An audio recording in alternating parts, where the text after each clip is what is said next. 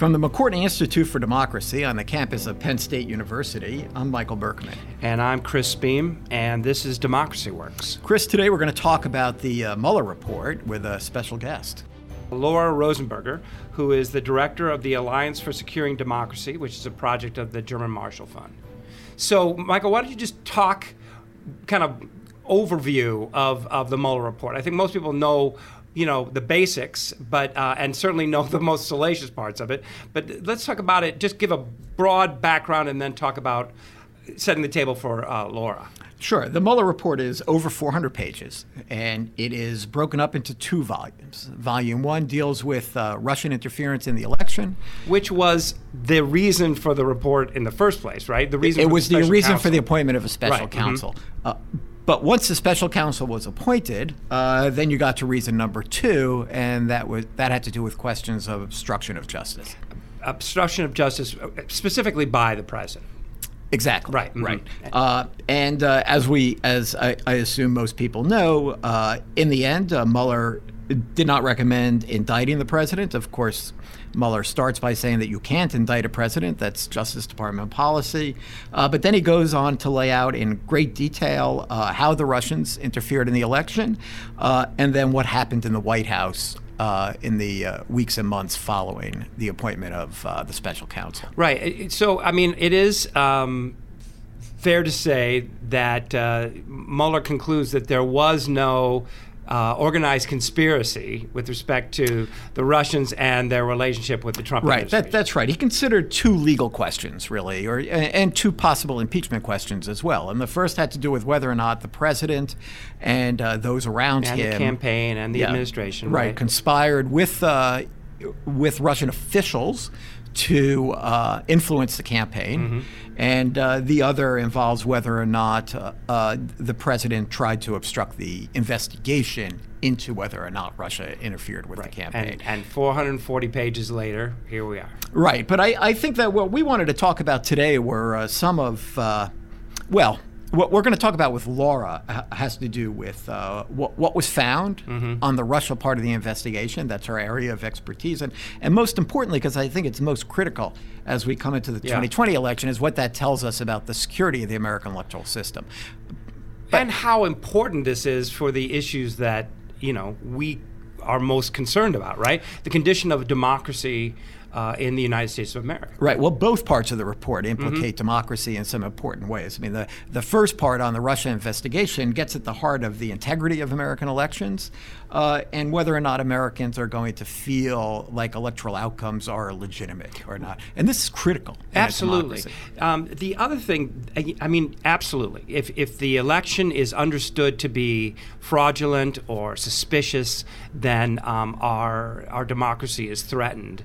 The other thing that I think is often not articulated is the Russian effort to exacerbate and to embolden this kind of partisanization of American life anyway, right? So you had them going after not just Trump supporters, but also Black Lives Matter and Bernie supporters in order just to make everyone distrustful and angry at everyone else. Yes, I think that actually is probably, Laura will speak to this better than I can, but it seems to me from what I was reading that this was actually a primary goal of what they were up to. I think that's right. Just to disrupt our democracy. And it's a very smart strategy, right? Because democracy, if we replace antagonism and competition with enmity, democracy doesn't last, right? It can't sustain itself at that level of anger and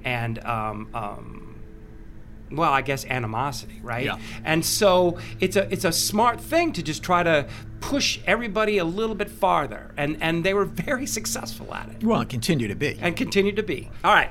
So without further ado, here's Jenna Spinelli with Laura Rosenberger, the director of the Alliance for Securing Democracy.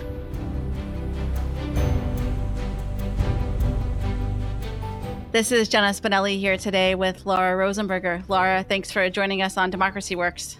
Thanks so much for having me, Jenna. So we are going to talk today all about the Mueller report. And I think if you have only paid attention to what has come out about President Trump and his associates, you are missing a big part of the story regarding Russia's efforts to undermine our democracy. And I know that's something that you and your colleagues at the Alliance for Securing Democracy are following very closely. So can you tell us from your perspective what you learned from the report? Yeah, absolutely, Jenna. I think it is one of the most important things to remember is that Special Counsel Mueller was appointed to investigate a number of different things. And one of them was Russia's interference in the 2016 election. And we learned through the course of his investigation, including through some indictments that he brought against Russian officials and entities, some of what he was finding. But the report definitely added to that. And in many ways, I would say his report and the investigation that he led really built on what we found and saw from the findings of the intelligence community in its own assessment of the Russian interference operations, as well as investigations by a number of bipartisan committees in Congress. So to break down what Special Counsel Mueller found, the first is, that he basically identified several different components of Russia's interference operations targeting the U.S. election. The first was a pretty robust social media operation aimed, using an information operation aimed at manipulating and influencing debates among Americans. These were accounts that were operated by individuals from an entity called the Internet Research Agency in St. Petersburg, that were largely masquerading as Americans or as American groups, and were trying to engage in, and as I said, really manipulate the political conversation. I think it's important to note a couple of things. One, most of the content of those conversations and the content that those accounts were pushing was not about a particular candidate or party, but was really aimed at driving up polarization, pushing on divisive issues, really trying to create chaos and turn Americans against one another. We knew from previous investigations that one of the things that the Internet Research Agency had done through these groups and fake personas was to actually organize protests and rallies in the United States, getting real Americans to show up for things, not knowing that they were organized to be there by Russians sitting in St. Petersburg. One of the things we learned from the Mueller report was, in fact, that it wasn't just a few of those. He spoke to dozens of rallies that were created by the Internet Research Agency across the United States over the course of basically a year in the run-up to the election.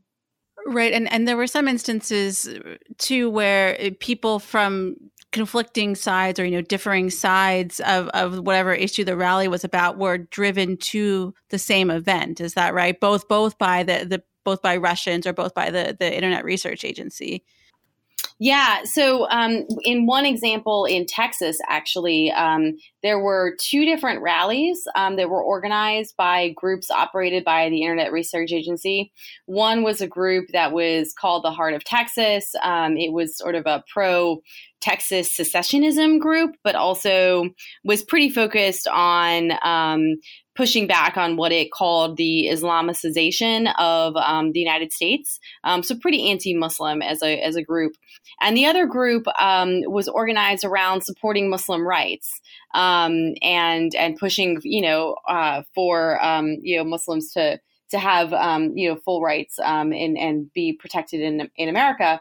And the Internet Research Agency used these two different groups to organize two rallies at the same time, on the same day, on opposite sides of the street, and got real Americans to show up to each of those, Americans who believed in what they were showing up to protest, but who didn't know that it was actually Russians that had encouraged them to be there. And we believe that part of the intention of that rally may have been to try to foment violence by pitting two groups on the opposite side of an issue, an emotional issue, literally head to head on opposite sides of the street. Now, those people would have never showed up to those, counter protests, essentially, if it weren't for the Internet Research Agency prompting them to do so. Right. And so, you and your colleagues in the Alliance for Securing Democracy have been sounding the alarm on these issues since late 2016, early 2017, pretty much since right after the 2016 election. Do you seen any evidence that it's working, for lack of a better term, that those calls are kind of being heeded to make some changes here? So I think we have seen some incremental steps. I think that maybe we are in a slightly better position than we were in 2016. But I think that we have a whole lot of progress that we still need to make if we're actually going to better protect our democracy against the threats that we face. I think the social media companies need to do a whole lot more to take this issue on in a very systemic way, really going after the root of the problem. I worry right now that some of the approach is too focused on kind of eliminating what they've dubbed harmful content.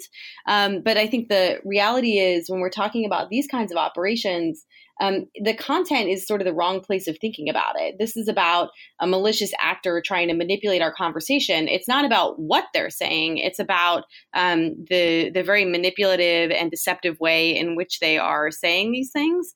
And I think it's really important as we undertake various steps to counter these activities that we don't in any way impinge on Americans' free speech. Because especially when we're talking about politics, that is really important. So I worry that some of the steps that the social media companies in particular have taken are more cosmetic, but that actually have a more negative impact on democracy in some ways than if they were to really go at some of the more systemic roots of the problem. Who do you see as your allies kind of in this fight against Russian interference in our democracy? I think it's safe to say from special counsel's report that the Trump administration does not agree that Russian influence is necessarily a bad thing, and it seems that members of Congress from hearings that have happened, they don't seem to understand how a lot of these technologies work, let alone how they can be compromised. So, who do you see as your kind of partners in moving the needle on some of these issues? So I think there's a lot of really great folks out there trying to work on different components of this problem set. One of them, there's a really robust community of researchers that have been taking on this problem and trying to better understand it and provide information. I think transparency and exposing these kinds of operations is one of the really important things that we can do to help combat them. So I'd say that's kind of point number one. Point number two is, while we have certainly seen a lack of robust focus on this set of challenges from the administration, I would note, and of course I said, there's so much more that needs to be done, but I do think it's important to note that there are people across different parts of the executive branch that are working to do what they can to help combat different pieces of this problem. So whether it's on the social media side and trying to facilitate some form of information sharing between the government and the social media companies to help better identify nefarious actors, or whether it is efforts within the U.S. government to better protect the cybersecurity of our election infrastructure, which is another piece of the Russian efforts that Special Counsel Mueller identified was attempts by Russia to get into parts of our election infrastructure. So there are efforts being made across the executive branch. I just think that they are right now kind of a patchwork rather than the systemic integrated approach across all of the government that we need. The other piece of this I think that we've heard about a lot is actual efforts to interfere in the voting process itself, hacking voting machines and things like that. So I guess, can you first talk about, did we see any changes there between 2016 and 2018 in terms of actually making the process of voting itself more secure and less vulnerable to foreign interference? Yeah, so it is, as you noted, one of the other areas that Special Counsel Mueller identified as one of the Russian efforts in 2016. We definitely have seen some steps being taken around the midterm elections, including better information sharing between the federal government and state and local officials, getting more information to those officials to be able to ensure that they understand the threat picture. Getting a little bit more funding to them, although the funding that was given to them really was really for addressing existing vulnerabilities even before the Russian attempts were made. So really it was more about playing catch up than about getting ahead of this threat. One of the things, though, that's really concerning to me is in the wake of the Mueller report, one of the things that he had in there that was new was talking about a county in Florida that had its networks penetrated by Russian cyber hackers. And in the wake of that, there's been a big sort of dispute between the federal government and the state of Florida about whether that was true, whether there was evidence of that, claims that the FBI hadn't shared what they needed. Now, Senator Rubio has come out and very clearly stated that, in fact, this happened and that it was possible that significant efforts could have been made by the Russians against that Florida county. But anytime we have that kind of dispute between federal and state officials about just what the basic facts are on this, let alone the lack of sort of public messaging to the American voters, to have the kind of confidence they need in their electoral systems, I think that we're really far away from what we need in terms of, again, having an integrated system to protect our election systems from these kinds of threats. Yeah. So given all of that, I mean, how do we get there? And also given the fact that, as you said, our elections happen at such the local level. I mean, literally 50 different states and all the different municipalities within them. What are your thoughts on how we get toward that more integrated system? So I think there's a couple of different things that we can do. One of them is, there's a number of mechanisms that the federal government, the executive branch could introduce that would enable better information sharing and policy and analytic coordination across different parts of the government. Number one. Number two is more institutionalized mechanisms for sharing information between federal, state, and local officials. Some of that comes down to really arcane sounding things like ensuring that officials who are in charge of overseeing our election systems have security clearances so they can get the kind of information from the federal government about the threats to our election systems that our intelligence community is seeing. In the absence of having those kinds of clearances, the federal government may have information that they can't share with the people who are actually the ones to protect our systems. So that's another piece that I think is really important. The third is, I think, again, having more institutionalized mechanisms for sharing between the public sector, the private sector, including social media companies, and state and local officials. One of the things that I'm particularly worried about is that you don't necessarily need to change votes or even mess with the voter rolls in any large scale way in order to introduce doubt into people's minds about the integrity of the election. So you could have, a little bit of cyber kind of messing around, if you will, in certain election systems, coupled with an information operation that raises questions about whether the integrity of votes from that particular place can be trusted because there was an attempt on that system. And so those are the kinds of things, almost a false flag operation, if you will, that worry me, where I think we really need that integrated approach across the federal government, the state and local governments, and the social media companies to be able to detect any kinds of operations or messaging that might indicate, an attempt to undermine the integrity of the election. So, Laura, those are all really big changes. And I know that the government does not have a reputation for moving very quickly on some of these issues. So given all of that, what do you think we're most likely to see between now and the 2020 election? Yeah, so one of the things I think is important to keep in mind here is that Special Counsel Mueller and other investigations found that the Russian efforts targeting the 2016 election started in 2014. Investigations have also found that those operations, especially the social media campaigns, actually increased in in amount and sort of how much they were pumping out after the election in 2016. And what I would say is, since 2014, we've basically seen an ongoing effort, sometimes targeting different issues that are highly divisive in the media. And so I think it's important to understand that these operations are ongoing and they evolve at different points in time.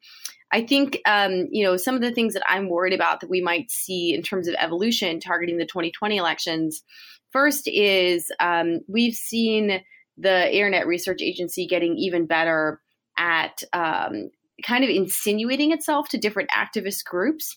So whereas, we talked about the example in Houston where they organized these fake rallies using these fake groups that they had created, what we're seeing more of now is actually using the fake personas that they create on social media to reach out to real activists and try to encourage them to organize protests and rallies. And so it's then, number one, evades detection a little easier, and two, has very different kinds of free speech and free assembly implications when it's real Americans that are organizing things. So I'm worried about things like that. I'm worried about another, hack of a political campaign or something like that, which is, of course, another thing that Special Counsel Mueller talked about in his report, the hacking and then the public release of documents from the DNC and from officials on the Clinton campaign.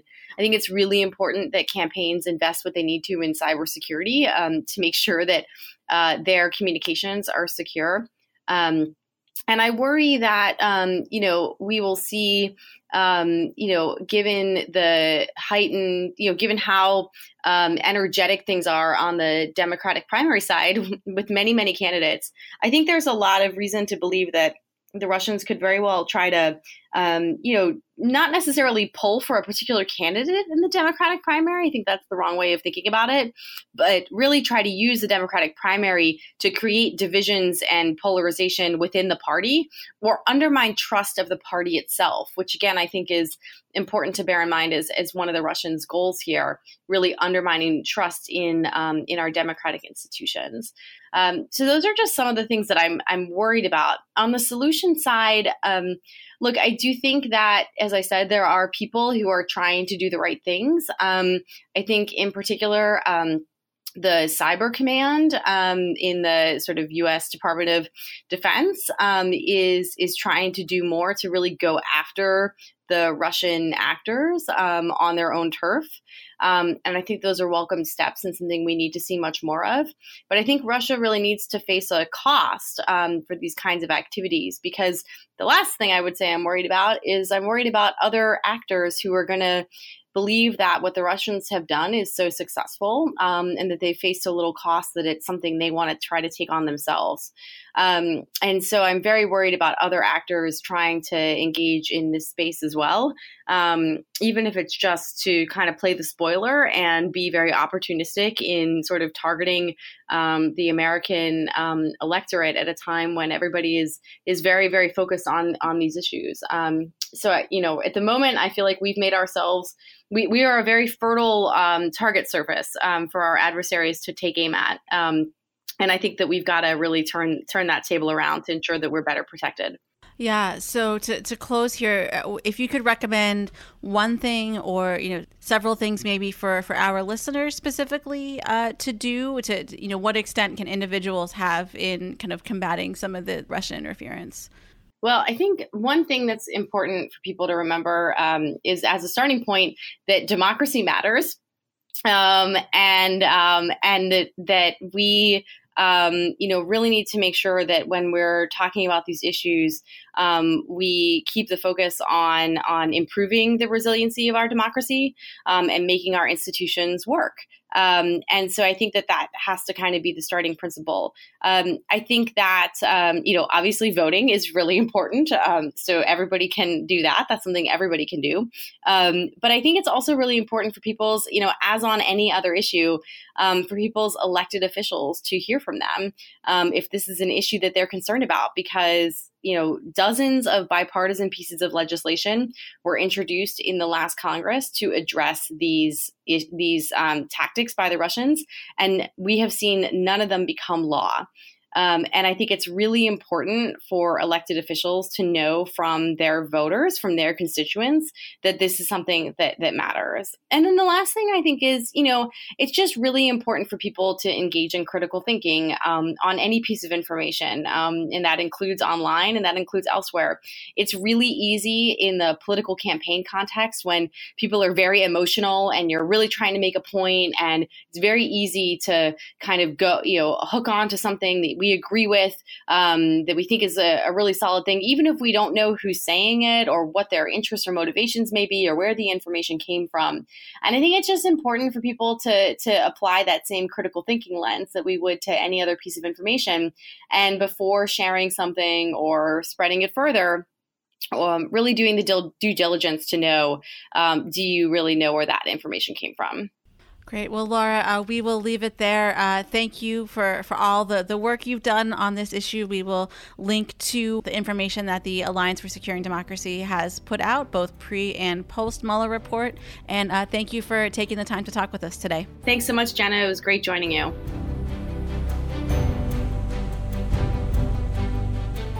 Well, that was, as advertised, really interesting, thoughtful, informed. And, I was also thinking this is someone who genuinely is concerned about their nation and also about democracy. And so we're lucky to have her. Yeah, a lot to worry about. Mm-hmm. So there's this whole social media angle in the way that the Russians have been able to use this to play on pre-existing conflicts already in American society and exploit them. Right. Okay, that's one. That's one part. But the other part, and a part that I have to say concerns me in some other ways, has to do with their efforts to hack into a state electoral system, say the voter rolls or something like that. And here's where you really start to see some of the problems of having such a decentralized electoral system as we have in the United States. Right? We don't have national elections. Right. We don't really. I mean, there's a role for the federal government. There's civil rights protections. Yeah. There are all kinds of FEC, as we've talked to. Right. There is a place and there are important roles that the national government plays. But for the most part, we're depending on state electoral systems who are themselves controlled by partisan forces. Mm-hmm. And I've met some of these folks over the years, and they will tell you that no one gives a damn about elections until something goes wrong. So they're completely underfunded and don't receive sufficient attention. So the scenario of, say, one county in Florida or Ohio or Pennsylvania having been hacked with effects that we may not even know, or maybe it wasn't even hacked, but they just claim it was hacked. The Russians say they hacked into it. Where does that leave us? Right. And particularly so when all of these infrastructure, the various states and all, are just technologically well behind the curve in terms of the exploitability. And the other thing that's changed is that we now are in a context in which everything's partisanized. So, yeah, that was going to be my point about they actually sort of come together, these two parts, because it's not beyond the realm of possibility that the federal government could come through in a very strong way to protect state electoral systems. Maybe even at some point we start to think about nationalizing our elections. But in such a polarized environment, there's not a chance of that happening. Right. It doesn't seem to me anyway. No, I think that's right, and I think that's very frustrating. I mean, maybe I shouldn't say there's not a chance. There is something, and we talked about this in the first part. There is something unique about having the Trump administration the ones that have to respond to that. And that is, as even Barr talked about when he presented the report, the president is very concerned about anything that might threaten Americans' perception of the illegitimacy of his election. Mm-hmm. So he just can't be the one to lead us through this. And therefore, so too with all of his supporters. To the degree that they support the president, to that very same degree, they see this whole interference as being a hoax and a concoction of liberal media. Yeah, but of course I see this not really so much as coming from the ground up, but as coming from elites. But public doesn't vote on the basis of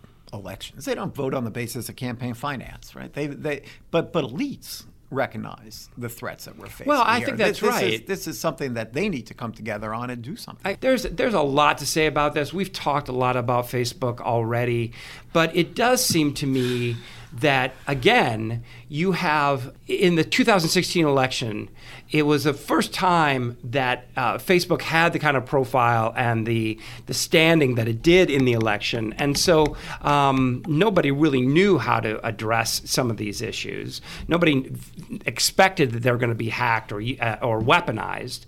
But I don't know that I see a lot of what did Laura say? There's some face-saving efforts on the part of social media companies, but but she's mostly saying people have to be aware. Right. The one thing we can ask is people who are engaged enough to be listening to this podcast is that they just be aware and cognizant of what they're viewing on social media. Yes, and a valuable point that Laura made, that people have to be critical, diligent about what they're looking at. Yep. Well, and we have to rely on people like Laura and like the media to be vigilant if we won't. She is doing important work.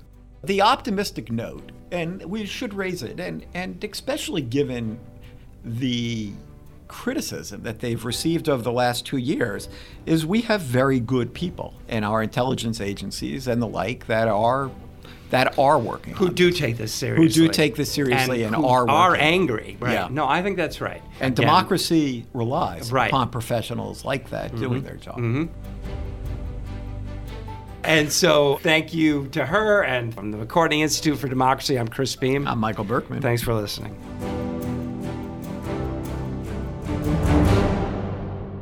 Democracy Works is produced by the McCourtney Institute for Democracy at Penn State and WPSU Penn State.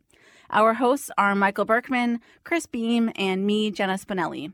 Andy Grant is our engineer, and Mark Stitzer is our editor. Additional support comes from Emily Reddy, Shireen Stanford, Craig Johnson, and the rest of the team at WPSU. For detailed show notes and discussion questions for each episode, visit our website at democracyworkspodcast.com. And if you like what you heard today, please consider rating or reviewing us wherever you listen to podcasts. Thanks for listening.